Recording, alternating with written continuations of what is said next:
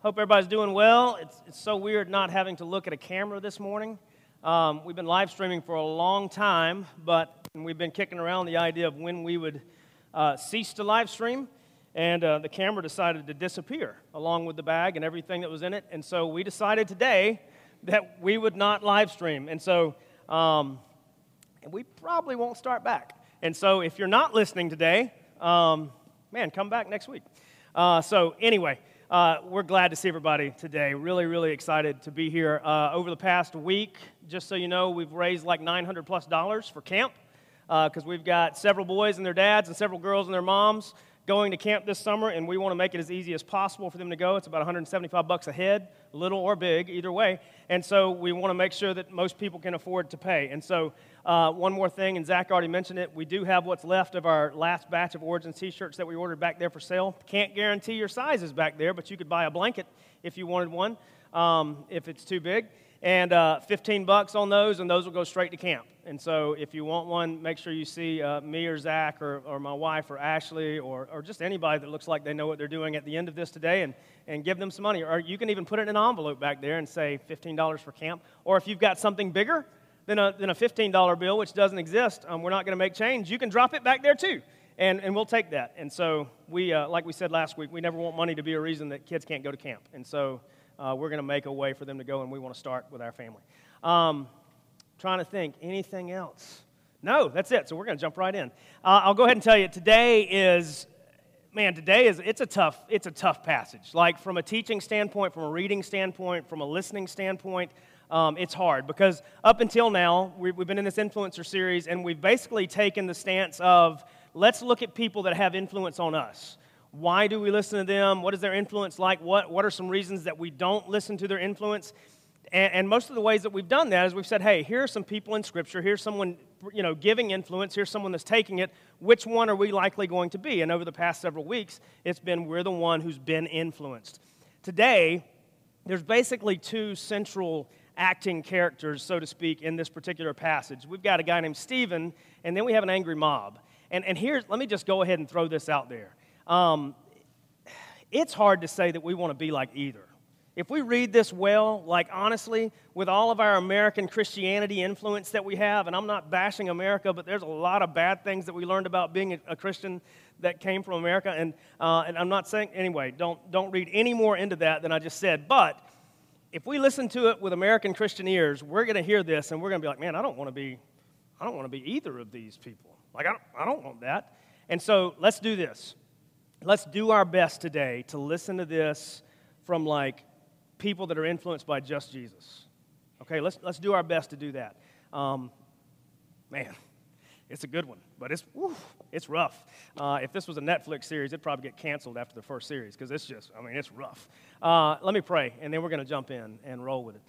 God, we love you. We thank you for your word, even when it's difficult, maybe more so when it's difficult.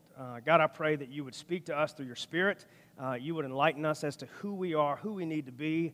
God, what are the things that we need to repent of, and what are the things that we need to embrace? God, guide us through this. We love you. Amen. All right, so if you have your Bibles, go ahead and open up to Acts chapter 6. And like I said, we're going to talk about a guy named Stephen, P.H. Stephen. Not if you spell your name with a V. Is it bad? It's fine, but this guy, it's P.H. And so maybe they pronounced it Stephen. I don't know, but either way, we're saying Stephen. Let's talk about first, to kind of give us an idea as to who he is. Chapter 6, verse 1, read a few verses here. It says, "Now in these days when the disciples were increasing in number, a complaint by the Hellenists arose against the Hebrews because their widows were being neglected in the daily distribution. And the 12 summoned the full number of the disciples and said, 'It is not right that we should give up preaching the word of God to serve tables. Therefore, brothers, pick out from among you 7 men of good repute, full of the Spirit and of wisdom, whom we will appoint to this duty. But we will devote ourselves to prayer and to the ministry of the word.' And what they said pleased the whole gathering, and they chose." We'll pause right there. So really quickly, what's happening here? Early days of the church, big explosion. We had seen Pentecost. We had seen Peter preach a less than eloquent sermon, and God added to their number like thousands. I mean, bam, right there. Like that's a good day. And then it says that they began living in community. Acts chapter 2. They had all things in common. They were devoting themselves to the apostles' teaching. They were breaking bread in their homes. They were receiving money. They were immediately putting it in the other hand and saying, who needs it? Take it. Central pot. They were doing all these things. And the Lord added to their number day by day those who were being saved because of the beautiful picture of community. And so now they've got thousands upon thousands of people in Jerusalem.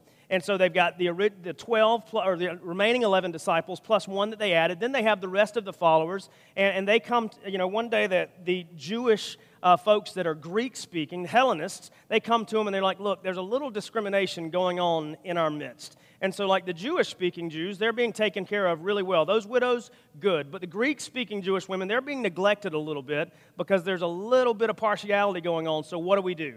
And they were like, well, we have been appointed, the apostles, they said, we've been appointed to teach and to preach and to do all that. We're not going to stop doing that because that's what God's called us to do. So from among you, find 7 men that are qualified basically to be our first diakonos, or our deacons, is what they were. Like, find men who meet these standards that you've seen in us, bring them out, let us appoint them, and they're going to go and they're going to serve tables. That's what they're going to do. And so, man, I won't even hit that yet. We're going to come back to it. But so find these men. And so this is what they said. It says, so we will devote ourselves to prayer, verse 4. In verse 5, it says, but what they said pleased the whole gathering. And they chose Stephen, number 1, a man full of faith and of the Holy Spirit, and Philip, and Prochorus, Nicanor, Timon, Parmenas, Nicholas. Where's Nico? Is Nico here today? Nope, he's not here. Man, I was hoping he was going to be here. Who was a proselyte of Antioch. They set these men before the apostles. They prayed, laid their hands on them, and the word of God continued to increase, and the number of disciples multiplied greatly in Jerusalem, and a great many of the priests, that's interesting, became obedient to the faith. And they're like, hey, we have a ministry to do. It includes preaching. It includes teaching. It includes prayer. It also includes serving others. And so we need people to do that. So they chose these people. One of those was this guy named Stephen. At this point, this is all we know about Stephen. Man, he was a faithful, godly man. That's all we know. We don't know whether or not he went to rabbinical school. Probably didn't. We don't know if he had any type of letters after his name. Probably didn't. He was just a man infected with the virus that is called Jesus, and as a result of that, he was set apart. And so they appointed him. They set him apart. Here's what we don't know. We don't know how much time passes between verse 7 and verse 8, but what we can assume is it was probably a little while. That's always one of the hard things. So we can assume a bit of time had passed, and this is where we find ourselves in verse 8, after this guy named Stephen had been appointed to serve tables. It says, and Stephen, full of grace and power, same guy, was doing great wonders and signs among the people. Then some of those who belonged to the synagogue of the freedmen, as it was called, and the Cyrenians and the Alexandrians, and those from Cilicia and Asia rose up and disputed with Stephen. But they could not withstand the wisdom and the spirit with which he was speaking. Then they secretly instigated men who said, we have heard him speak blasphemous words against Moses and of God. And they stirred up the people and the elders and the scribes, and they came upon him and seized him and brought him before the council. And they set up false witnesses who said, this man never ceases to speak words against this holy place and the law, for we have heard him say that this Jesus of Nazareth will destroy this place and will change the customs that Moses delivered to us. And gazing at him, all who sat in the council saw that his face was like the face of an angel. All right. Before we go any further, I'm going to lay it out there. It's about to get real sticky, okay? It's about to get real sticky. Like, there's no way that we can live under the umbrella of prosperity gospel Jesus and read this and be okay with it. Okay? So something's got to go. Either Scripture has to go, or our poor understanding of what God's good looks like has to go. One more time. Either Scripture has to go, or our poor understanding of what God's good looks like has to go. That's what's going to have to happen before we get to the end of this passage. And I'm just going to tell you, like, I read it, it's hard. It's tough. Because we believe we do good, good things happen. We do right, right's done by us. Okay? That's still entirely true. But here we go. So, very much like what we saw occur with Jesus, same idea. This was the Sanhedrin. It doesn't say it here, but it was. It was a Sanhedrin. It was a place to where trials would occur, and the Jewish religious elite, they would put it on. And so basically, they see this guy full of grace, full of wisdom, full of faith. He's doing great things. He's in the temple. And he's in the temple speaking to people about the goodness of God, the grace of Jesus, and the fact that Jesus came to make all things right. And it wasn't about you living up to this standard anymore called the law, doing all of these checks and checking yes and no on all these boxes to be acceptable. No, he was probably in there saying, no, you know what? Jesus came because he had to do all of those things just so that you could know God. And if you just believe in him and not the law, this place, as great as it is, to be honest, it doesn't matter because you can worship wherever you are. And Moses, as good as he wasn't God. And so they heard all of these things, and they're like, man, this guy, he has got to go. He's got to go. So they bring him before the council. They enlist some people to say, hey, we need you to exaggerate or to at least say with a different tone or lie about what this guy has just said. And so they bring these trumped-up charges. Again, it should sound pretty familiar to us at this point. I mean, really, really familiar to us. So they bring him in, and they throw out these trumped-up charges because all of these people that were arguing with him in the temple, none of them could withstand his wisdom and his knowledge. They were all just getting put down by just the simple grace of his tongue. And he probably wasn't even trying to embarrass them, but he did. And so they're like, we got to get rid of him. But it said everybody that brought these charges against him, when they heard it, they looked at him, and they were like, man, he has a face of like an angel. So it was really weird. We want to kill this guy. We want to get rid of him. But he looks completely and utterly innocent to the point that he's like shining. I mean, like when the angels came and they told Mary where Jesus was going, it said they were radiant. They were like, man, they were, bam, like Rodan and Fields, good, that kind of thing. My wife sells Rodan and Fields. If you need skincare products, I mean, they're changing lives one skin at a time. Really, it's good stuff. I'm not making fun of that. I'm really not, and she's not in here, so I'll have to confess to her a little bit later. So anyway, I mean, they looked at him. And so this is what he does, okay? And I want to go ahead and point this out. Before he takes his next breath and says a single word, I would bet that he knew exactly what was coming. Maybe you don't. Maybe you've never heard this story. Okay, but if he was a student of history, at least recent history, and he probably was, he probably knew where this was heading. Okay, we need to keep that in mind. And so I'm going to summarize a little bit most of chapter 7 because it's a long thing. So basically what he does in chapter 7, verse 1, which is not up there, I'm going to start it there and then summarize. It says, and the high priest said, are these things so? And Stephen said, he told a story. He told a story. He started with Abraham. Now he's speaking to very Jewish people, like very, very Jewish people that would have known the history. But he starts with Abraham, and he goes through Moses. He goes through their patriarchs, their fathers of the faith, and he basically just shows them, hey, here's what he did, and here's how your forefathers, man, they just chose not to listen, and they were disobedient. And then here's what God did, and then here's how your forefathers chose not to listen to that. And then here's what happened, and here's how your forefathers chose not to listen to that. And then he kind of brings all of it to this place towards the end of this, and he's like, and then there was this temple that Solomon built. And you think that's really great and really awesome. But then he reminded them in the words of the prophet Isaiah that God is saying this, heaven is my throne and the earth is my footstool. What kind of house will you build for me, says the Lord? Or what is this place of my rest? Did my hand not make all these things? And so basically he's telling them, look, you're defending your forefathers. They were disobedient to God. You're defending this place like it's a holy place that God rests here, and if people don't believe that, they're wrong. But you don't remember that God said, look, you can't build me anything that's not mine already. So don't think too highly of yourself. And then he goes in verse 51, and after saying all of that, giving them like an amazing history lesson, in verse 51, he says, you stiff-necked people, uncircumcised in your hearts and ears, you always resist the Holy Spirit, as your fathers did, you do also. So stiff-necked, uncircumcised of heart and ears, we don't use that language a whole lot. Like, we don't say that. But basically, he's like, you stubborn people, that the outside is good, but your heart is unchanged. You don't listen to the Holy Spirit, and your parents didn't either, and their parents didn't either, and their parents didn't either. You need to hear me. He said, which of the prophets, and it's about to get sticky, which of the prophets did your fathers not persecute?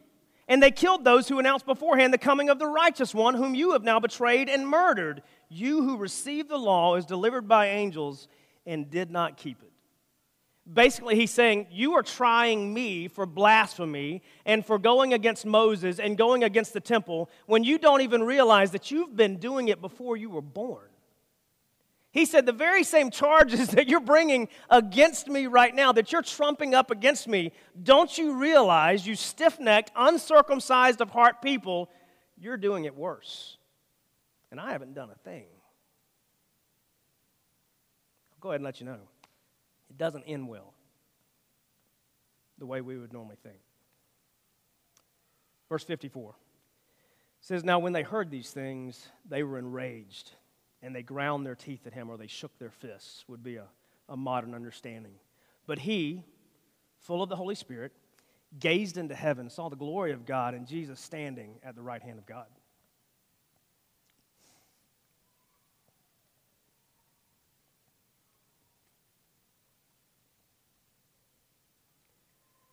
He said, behold, I see the heavens opened, and the Son of Man standing at the right hand of God.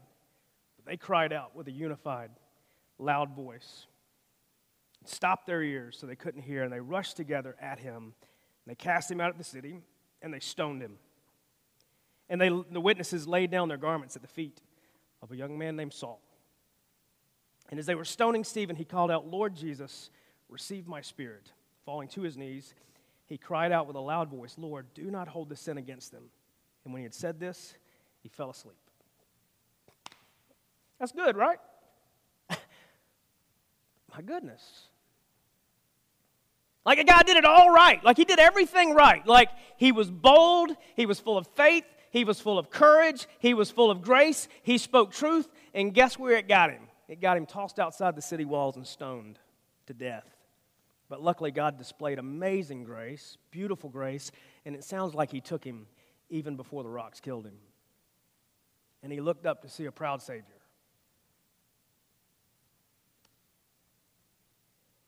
Like the stickiness of this is like, what do we do with it? Like, what do we do with this? Like, if we are convinced that if I name it and claim it, man, everything's going to be given to me. We're convinced that if I lay down my sin and I choose the grace of Jesus, then man, favor is going to find me.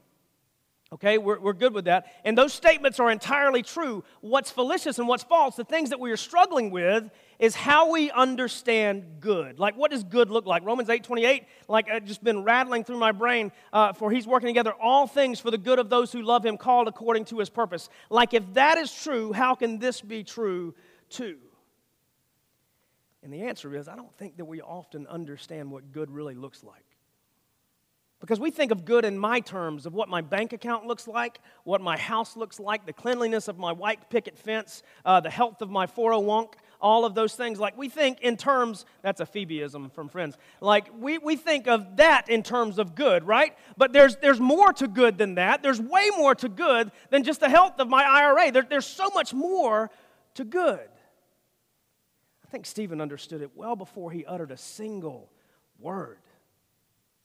Because if he was thinking, if he was remembering just a little while ago, he remembered that there was one before him that this exact same thing had happened to. He remembered that there was another one, Jesus. The Jesus that he worships, there were false charges brought against him. He was taken to the Sanhedrin, and he was given an opportunity to testify and to clear his name, and yet he said, no, what you said's true. If he was a student of history, and I know that he was, he knew exactly what was coming, and he didn't stop. Because he understood that good is a lot different than what we think. He understood that the weight of glory and the responsibility of grace supersedes our comfort and our pleasure. And man, that's hard. Because I like my comfort, and I like my pleasure. I don't know that I have a 401, but if I did, I think I would like it. Abram, do I have a 401? I don't think I do. But I think he understood that, man, good was different. Good was more. Good was a lot like we talked about last week. Like one of the reasons that we don't listen to our influencers is we've forgotten that we're supposed to be other than, separated from, distinct, and different. And we have to think differently even about good than the rest of the world does. Very often, like, gosh, man. And he said, behold, I see the heavens open and the Son of Man standing at the right hand of God. That's good. To be able to see that a Savior is awaiting me, that's good. To be able to know that what I've done mattered is good. To be able to know that my obedience trumps my comfort and my health and well-being is good. But that's hard. Because everything we hear is, you got to get yours, you got to protect your own, you got to take care of what's yours, you got to do all that. And while those things do have a shred of truth, the other thing is when we have been called out of obscurity into the kingdom of God, now strangers and aliens to this world, man, our definition of good has to change. Because if it doesn't change, it will never change for the people that are still outside the kingdom. It won't. If we don't start to look a bit peculiar, a little bit odd, a little bit different, they won't either. Because, by the way, God's plan A for the salvation of mankind is His people, enlightening other people that don't yet know Him about the goodness of God. Because faith comes through hearing, and hearing the Word of God, according to Romans 10. How beautiful are the feet of those who take the good news. Like, our definition of good has to change so that theirs can. So what else do we do with this if we're thinking about this idea of influence? I think the first is this, that we have to understand that, again, like if we're thinking about it, do I want to be the mob who murdered a guy, or do I want to be like Stephen? Which one do I want to be? You know, the mob right now, I don't want that. Like, I don't want to be the mob that murders a guy, even though they thought they could probably get under the radar because what they did was illegal. They would have had to go to their governor. I think it was Felix at the time. They would have, but they thought that Stephen was such a small fish that nobody would really care. And they were also so mad that they plugged their ears so that they couldn't hear, and they rushed at him in one accord. I don't know how they all fit in a small Honda, but they did, and they killed him. Sorry, that's a bad time for a joke, but I just need to lighten the moment just a little bit. But I don't want to be like those guys. But then you look at Stephen. Do I want to be an influencer like Stephen? Here's the first thing that I think we have to realize that he realized then. Our influence is not about us. I know that sounds simple, but if we're being an influencer, not an influencee, like my influence, it's not about me. It has to be about God and God alone. It has to be about God and God alone, and that is manifest through our interactions with people in obedience to Jesus and His commands.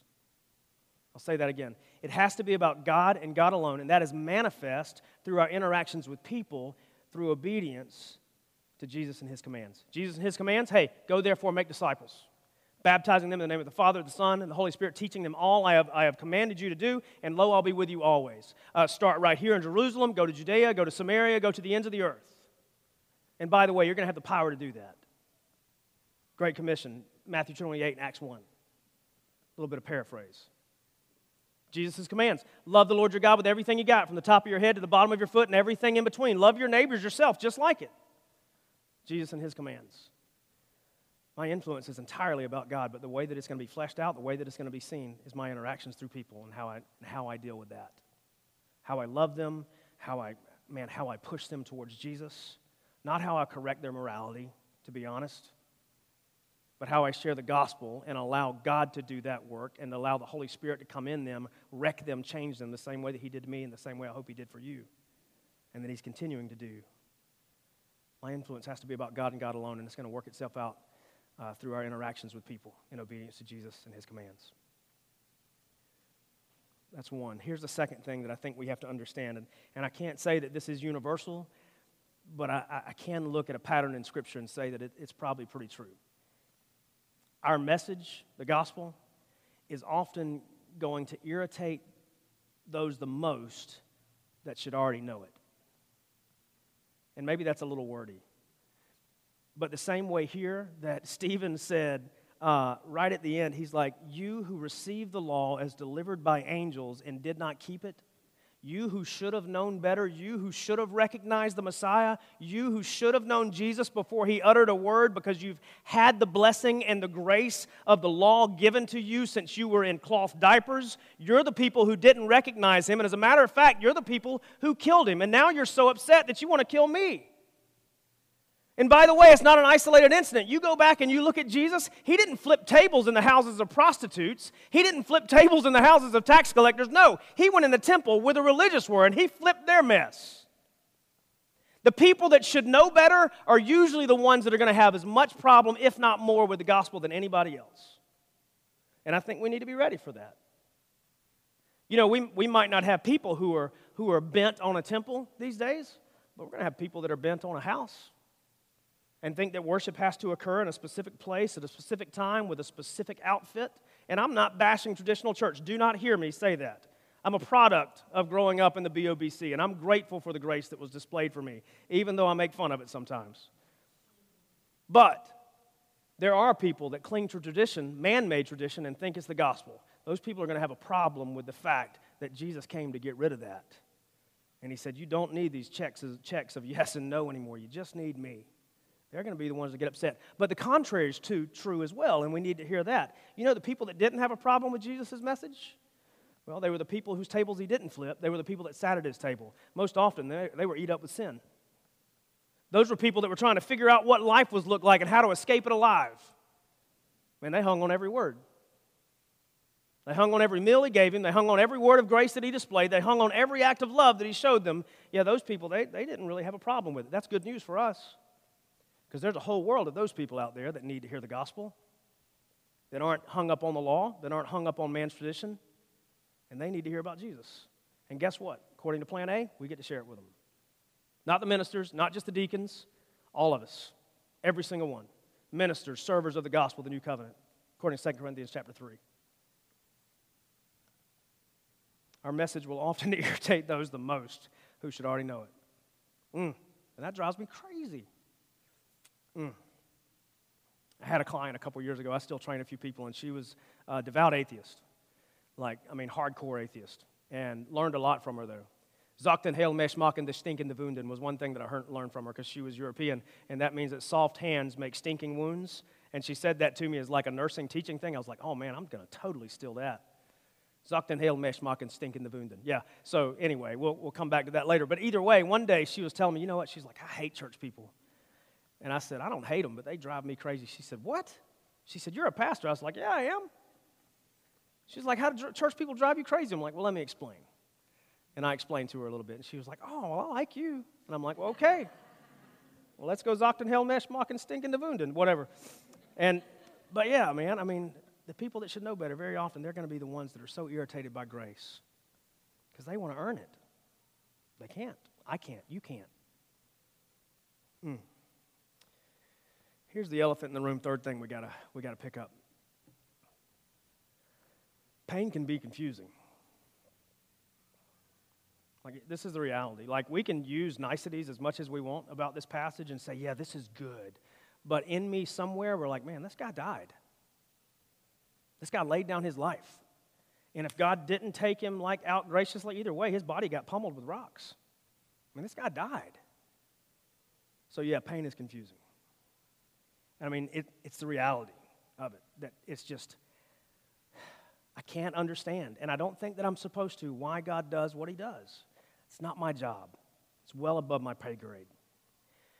But here's what we do know, and this is not it's not to gloss over what just happened, but I do want to finish the story, right?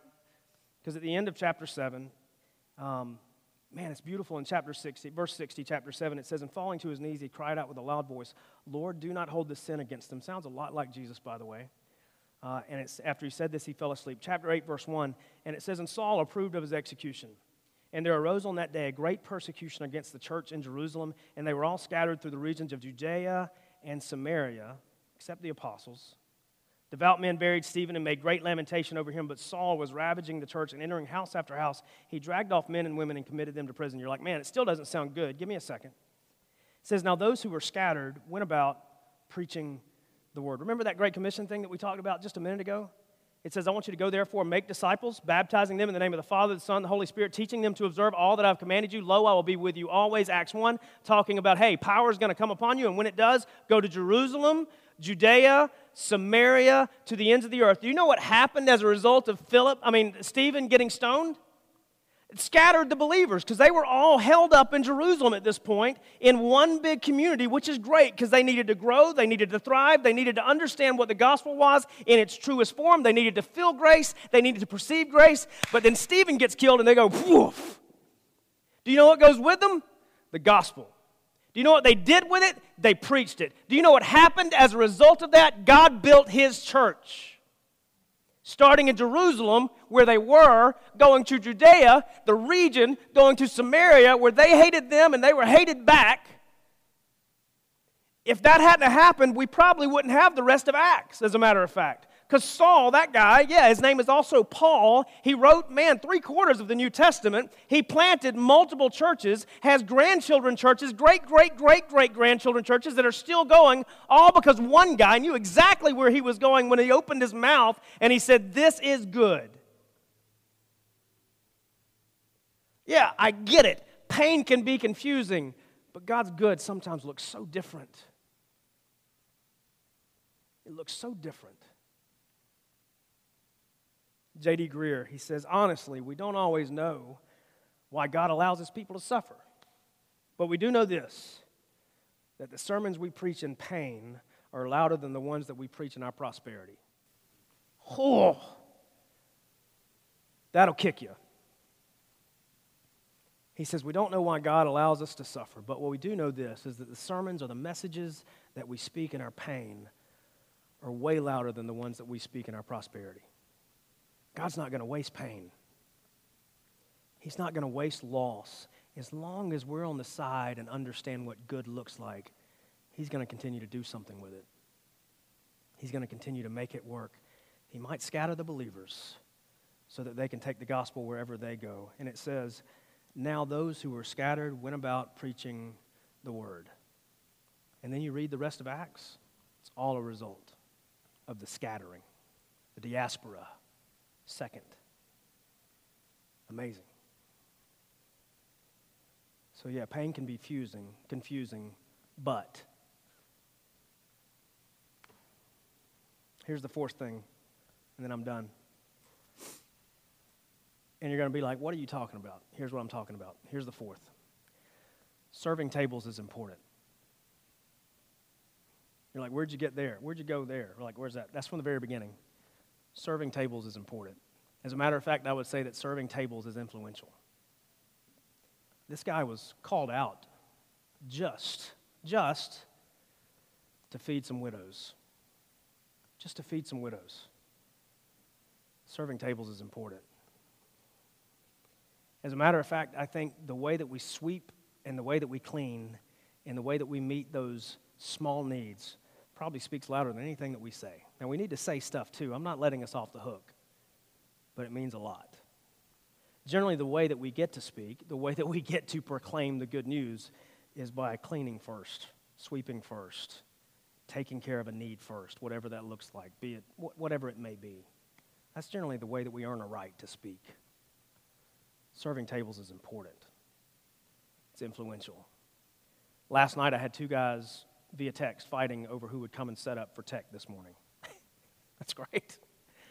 They understand serving tables is important. Thank you, guys. I appreciate it. I think a lot of us are, I don't know. Maybe sometimes let me use an I statement. Maybe sometimes I think it's the grand gestures.